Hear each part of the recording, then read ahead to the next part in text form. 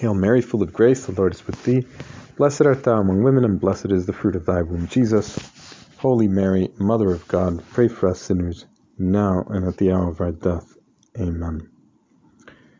We read in the Gospel that our Lord made his disciples get into the boat and cross the sea ahead of him to Bethsaida, while he himself dismissed the crowd. Apparently there was a lot of people, as we know, that needed to be cured, that were following our Lord. They were sickly people, they were needy, they were looking for a miracle or a favor from our Lord. And word got around, and our Lord was very busy. And at some point it even says that he doesn't even have time to eat, even take care of his basic needs, such as food and drink, is something that he just couldn't do because of the pressing need to take care of the suffering of people.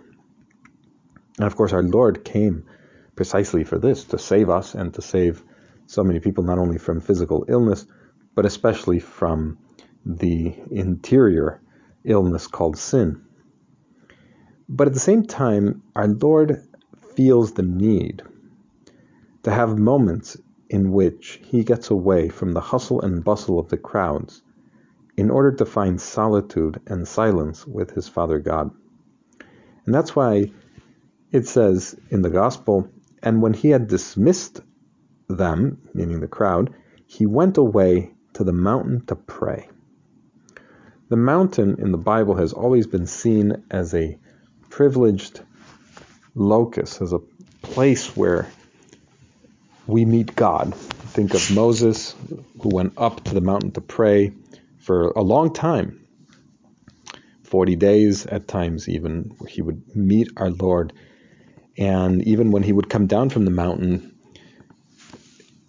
he had to put a kind of veil over his head because his face was so bright, because he was reflecting the glory of the Lord, that people couldn't look at him, And there was something new, there was something different, there was something special about Moses when he came down from the mountain. And we can only imagine how that must have been when our Lord went to the mountain to pray.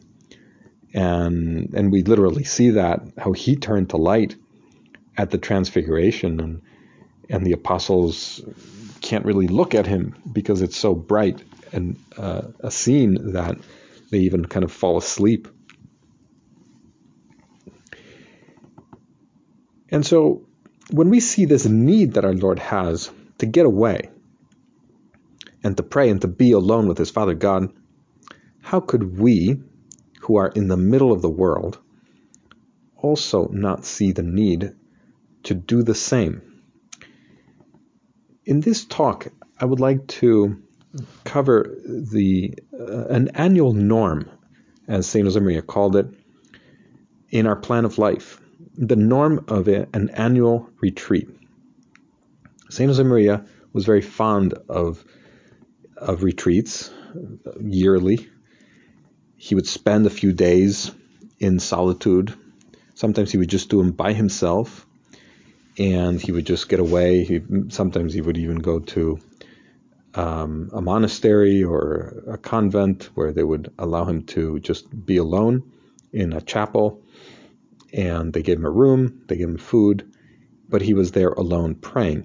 Later on, he would do them in a way that was preached by another priest, one of his spiritual children, with meditations and talks and other pious devotions, while all the while keeping the silence throughout those days, so that he could uninterruptedly find God in those moments and actually examine his life and see how he could make it right again, or find those areas of his life, the aspects of our lives that need kind of renewing and need oiling, so to speak, so that we can come back with, like Moses or like Jesus, with our faces radiating with joy and a good resolution in our ordinary lives when we go back. Every Christian who lives in the world and finds it the ordinary setting where he or she is called to give witness of their call to baptism, I think needs to get away with our Lord on a kind of retreat every now and then. It's just not possible to continue to feed our lives going at such a fast pace where we really cannot stop to reflect. And of course, getting away for a few days is a kind of privilege, especially when we have so many responsibilities and so many people to take care of. And sometimes we even want to get away. But we can think that this is not an escape. And maybe that's why we want to get away sometimes on vacation, or just, forget about everything that's going on in our job. But really a retreat, yes, it could be a time of rest, and certainly it is. It is a kind of vacation with our Lord, with a loved one. But we are not doing so because we want to disavow of the world, or because we're tired of the world, and we want to simply escape our responsibilities, even if for just a little bit. On the contrary, what we want to do is get away because we love the world so much that we want to then go back to it in a renewed way, with a renewed love. We really discover that the interior life that we have, the supernatural life that we live off of, needs to be cared for just as much as our physical life. And if we find the need physically to go on excursion every now and then, or go on vacation, or go into the woods and just contemplate nature and contemplate God and the beauty of nature and all that, we see that just naturally at the human level. How much more is it true at the supernatural level, where we can get away and consider eternal truths that actually have to do, with what we can call our 100-year plan. What is our 100-year plan, and are we getting there? How are we going to get there? And have we gone astray? Because we need to really have our ultimate end in mind before taking the next step. The purpose of a retreat, we could say, is threefold, and this is something that I don't know if it's explicitly said anywhere in St. Josemaría's writings, but this is how St. Josemaría made it, or this is how St. Josemaría revealed through his actions that this is what he wanted to do on a retreat. The first purpose is to rekindle our love, making memory of the blessings we have received from God. In other words, we consider the great moments in our life, the love of God, how he created us, the gift of our faith, the gift of our vocation, of our call, or if we don't know what that call is other than our baptism, which is already a lot, but we think we might receive a further specification of that call. We consider basically what our Lord wants of us, in life, and how we can give ourselves to our Lord in his service, whether in the world or out of the world, or whatever it is that he inspires in us. These things that we consider, these blessings of God, we can consider them to be the first things, the first things. They are the ultimate purpose of our lives, and they somehow pre-exist us, our mission pre-exists our creation.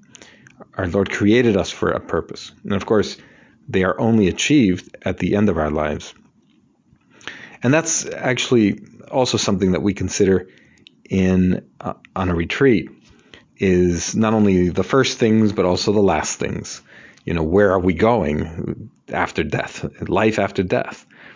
And we consider, and St. Josemaría used to consider, was very fond of praying about death, purgatory, heaven, hell, and judgment, And in a way that actually, when the people commented when they were attending a retreat that he would give, people were surprised how positive he was in his outlook, how hopeful he was, because he would never preach in a way that made God appear to be a kind of terrible judge that is going to demand exactitude in the fulfillment of every rule down to the last, I don't know, the last, minute rule that we have to live.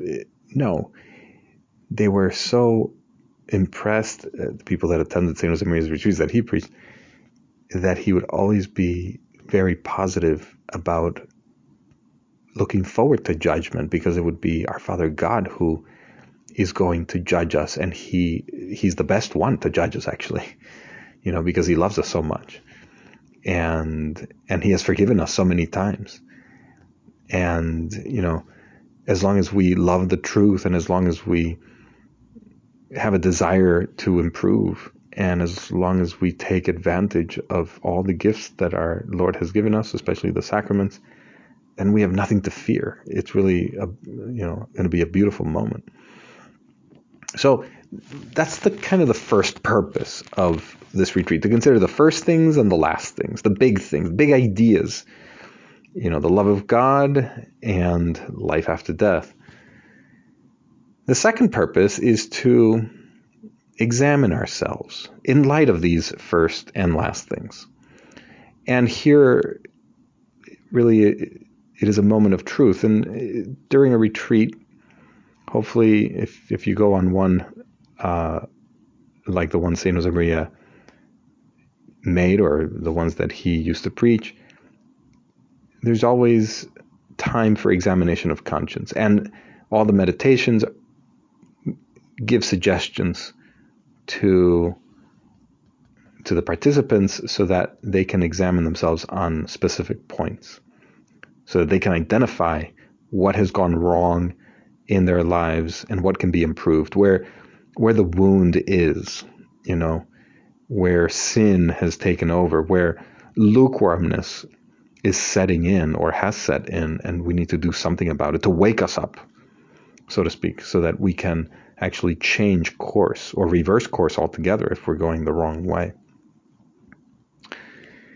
That's the second purpose, to examine ourselves deeply in light of God's love and truth.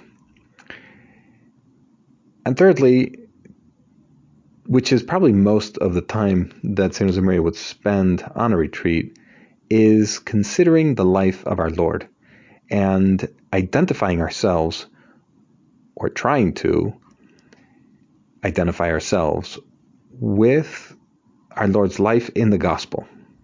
So he would spend a long time praying over the Gospels, taking notes, getting into the scenes of our Lord's life, and just contemplating, asking the Holy Spirit for light to see how he can incarnate the Word of God.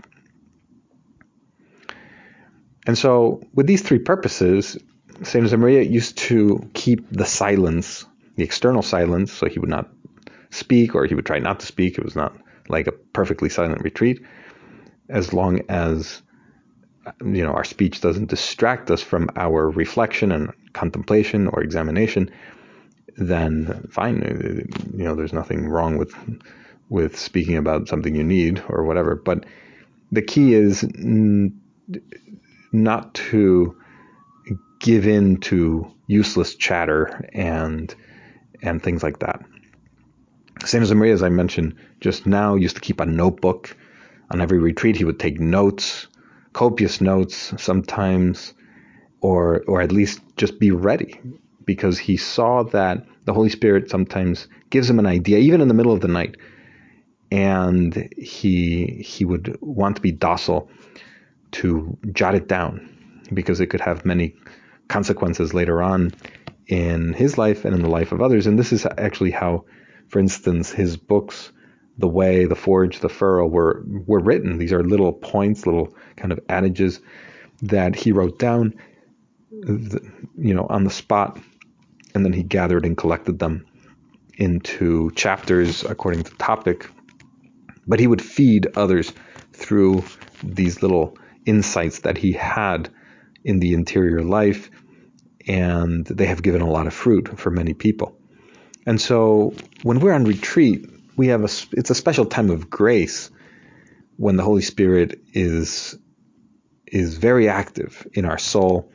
And if we take notes and we're ready for gathering, we could say, the water in our cistern, then we can be ready to help so many people later on, and also ourselves when we are dry. Another thing that St. Josemaria would do on a retreat is, yes, he would walk maybe outside, maybe if it was a place, a conference center, a retreat center that had woods, or maybe it was somewhere out in the mountain or close to a lake or the ocean or something like that. I'm sure he would go out and take advantage of that and find God there. We can also get some exercise. But really, what St. Josemaria was most focused on was the Blessed Sacrament. And he would spend a long time with our Lord, adoring him and just listening to him, kind of like Mary, the sister of Lazarus, who was lost in contemplation. And we could have that when we go on a retreat. We can go with that attitude of being like Mary and putting away the crowds of the Martha that we all have within us, that wants to fix things and wants to take care of things. And that's why one of the great pieces of advice in going on a retreat is put your phone on airplane mode so that you don't get distracted. And of course, probably we need to check our email every now and then, but maybe we can limit it to, once a day or something like that, or leaving things that can wait. We just leave them there in our inbox and we don't answer them unless they're absolutely urgent, because the reason why we're there is for our Lord, and we want to spend as much time with him so that we can renew ourselves and then go back to all those problems with a new outlook. Of course, this is a very tough journey. A retreat is like a journey. It's like going uphill. It's like climbing a mountain, just like our Lord climbed a mountain to pray. We may get tired. We may never have prayed that much in our lives, St. Josemaria made a retreat that was 7 days long. Most people, maybe they cannot afford that time because they have other responsibilities, and that's fine. But, maybe a day and a half or a weekend, start on Friday and on a Sunday, that is very feasible for many people. And also cost-wise, it's very feasible as well. But of course, there's many saints that have done retreats, and you even have people like saints like St. Ignatius of Loyola who have a 30-day retreat and so on. Probably very few people can do those, not only because it's hard to do a 30-day retreat, but also it's hard to get away from family and responsibilities for 30 days. That would be sometimes even for someone in the world an impossibility. But a couple of days, that certainly is possible. But regardless of how long it is always an uphill journey. And if we look at Jesus' life, when he was baptized, right after his baptism, he was led into the desert by the Spirit, and there he was tempted by the devil. On a retreat, we may suffer temptation. Temptation, especially, I think, of despair, because we may see things at that moment that we haven't seen before, and the reality is that we may see how bad we are.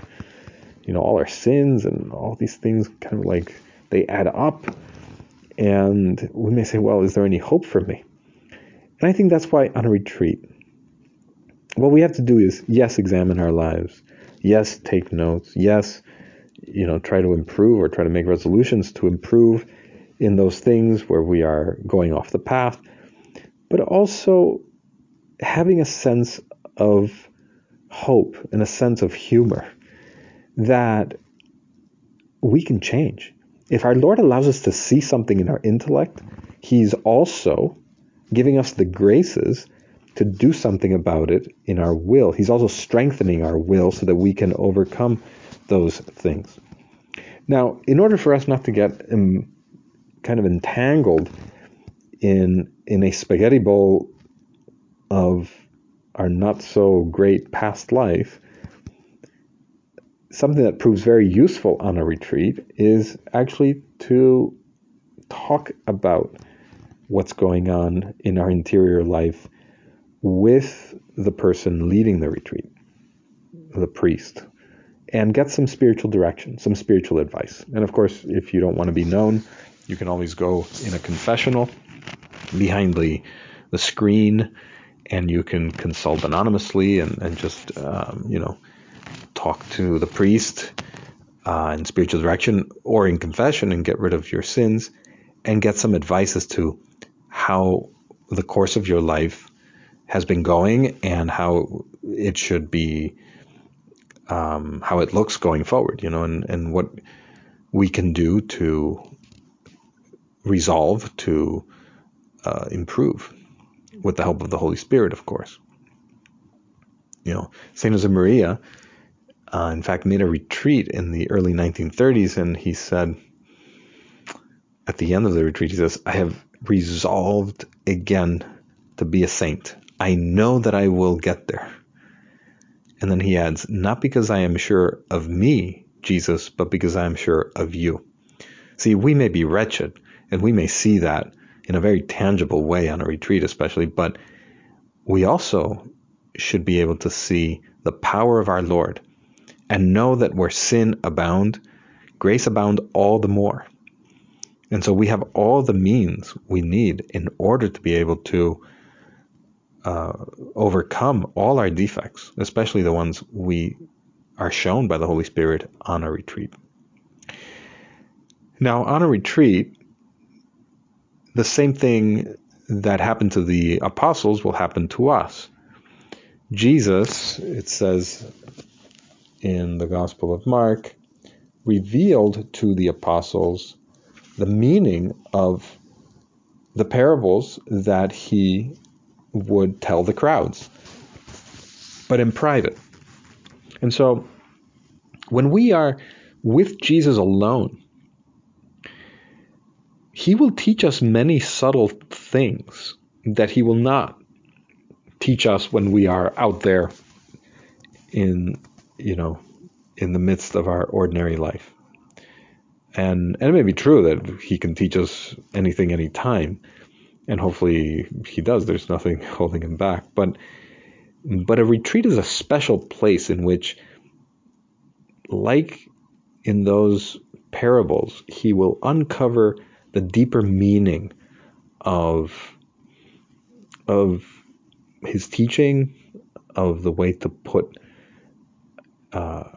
his love into practice with our friends and family members, in the way we can uproot our sinfulness, etc.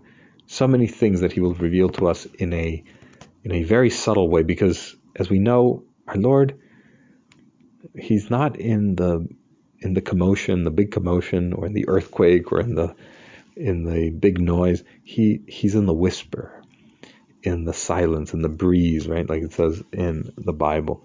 He speaks very softly, and he just leaves it there for our consideration.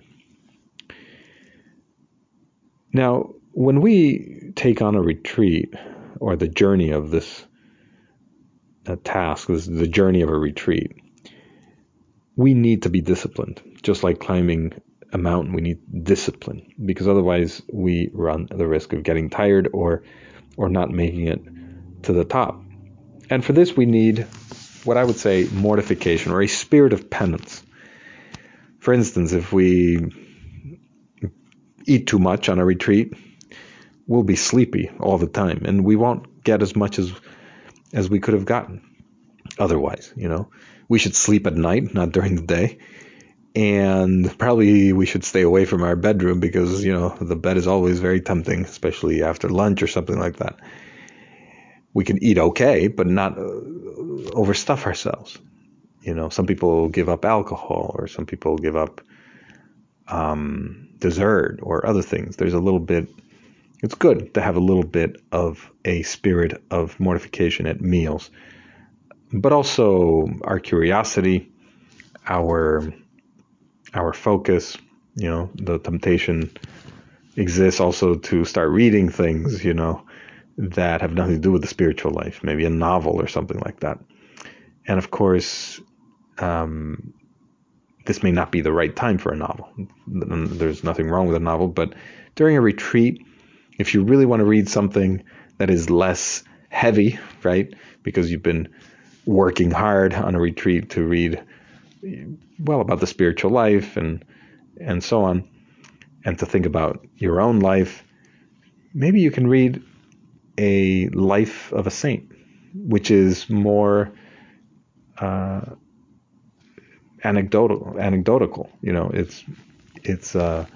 It's lighter, right? It's not kind of abstract, and it's also inspiring. Saint Ignatius actually used to read novels, and he said that whenever he read a novel, he would be happy while reading the novel, but then as soon as he would finish reading the novel, he would be sad, because those novels had vain things in them. He says, but when he read the lives of the saints, he would be happy during his reading and then afterwards, because he was so inspired by what they did. And so if we want to read something, we should bring a book that we find interesting, that is a lived example of someone who has given up their life, maybe like a martyr or a saint that we are close to, that we want to know more about, or simply a saint that we don't know anything about, and we just want to be surprised to see what people out there whom we have never heard of or even met have done for God, because there's always grace there. As we know, in the church, there is a variety of charisms, a variety of spiritualities, and we have to find the retreat that best suits us. Find someone whose spirituality you find amenable to your own, and that way they can preach to you more. They can preach in a way that is more meaningful to you, and you will feel at home. It's important to feel at home on a retreat. Maybe bring a friend, and when the going gets tough on a retreat, you may want to talk to your friend or take a walk or open up your heart or something like that. And that person can encourage you, and you can encourage the other person too. I mean, it goes both ways, right? And it's these kind of long talks where we open up and we're totally an open book, that with a person we trust, that really consolidates a friendship, not only with that person, but also we are confirmed in our friendship with our Lord by another person who's also struggling for holiness. Think of St. Paul, how he must have grown when he, on his way to Damascus, was blind for 3 days, and he had to go to Ananias and be baptized. For 3 days and 3 nights he neither ate nor drank. So he was kind of on his retreat. That was the first retreat he made. And he changed his entire life, and he was able to find God in a new way. He was able to come out of his blindness when the scales fell off of his eyes, and then he was able to become an apostle. Hopefully something like that could happen to us, that we begin to see life in a new way, and we begin again, with a new outlook, a renewed outlook of finding God there where we thought, we can only find the cross or suffering or boredom. Well, no, if we find our Lord's cross, then after the retreat, we could see that that's a blessing. That's not a curse. That's not something to complain about. It's actually a beautiful blessing, and we can approach it differently as an opportunity to be able to purify our own life, or to use it to do penance for other people, or simply to send graces to many other Christians who are fighting in the world, temptations from the devil. We can, a retreat is a great time for the communion of saints as well. Well, at the end of the retreat, the key is to not make too many resolutions. You can make one or two, or none. I don't know. Just time spent with our Lord should be good enough, actually. But yes, we should have a plan. We should have some kind of book that we bring, or a notebook, and so on. But I think one of the best things to do as well is, two things. One is to have a follow-up plan after the retreat so that we can check up on our resolutions. Because if we make resolutions and then we don't follow up with them, they go to waste. What we should try to do is actually make a plan so that we can check up on those resolutions. Maybe it's through spiritual direction that somebody helps us to follow up with those resolutions. But another thing in general, just, yes, have a plan, but leave room for the Holy Spirit. You may go in with a plan, but you may come out surprised that the Holy Spirit led you in another direction.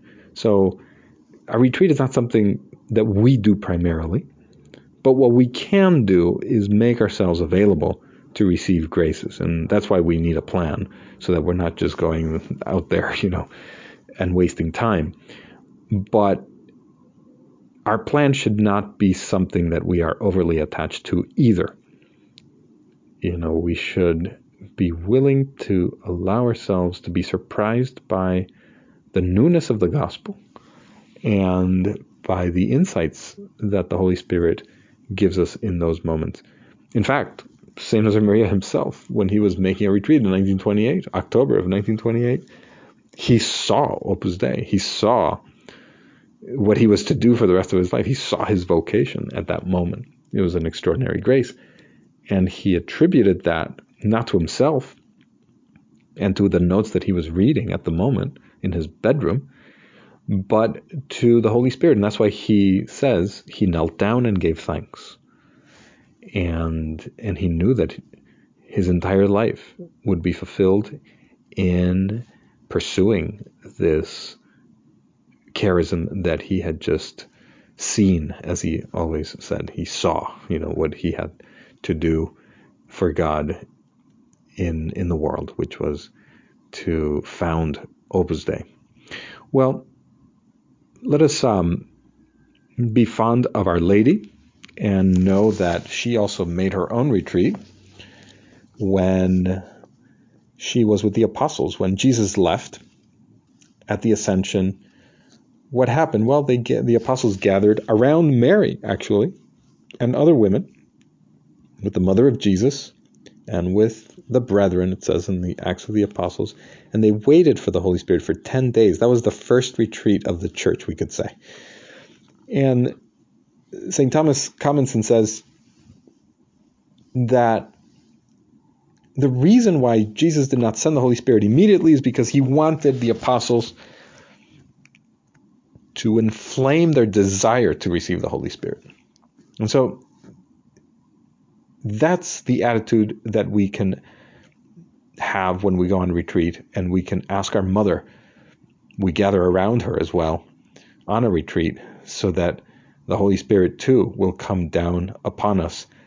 And then when we do come out of the retreat, come back from the retreat, that we be apostles ready to bear witness through our ordinary lives that Christ has resurrected, that God exists, that love has the last word and not evil, that there is hope in the world for everyone, no matter how bad it may seem. And especially, for each one of us who have gotten to know ourselves a little more on retreat, and especially the dark side, the underbelly of ourselves, that there is hope even for me. Let us end with a Hail Mary. Hail Mary, full of grace, the Lord is with thee. Blessed art thou among women, and blessed is the fruit of thy womb, Jesus. Holy Mary, Mother of God, pray for us sinners now and at the hour of our death. Amen.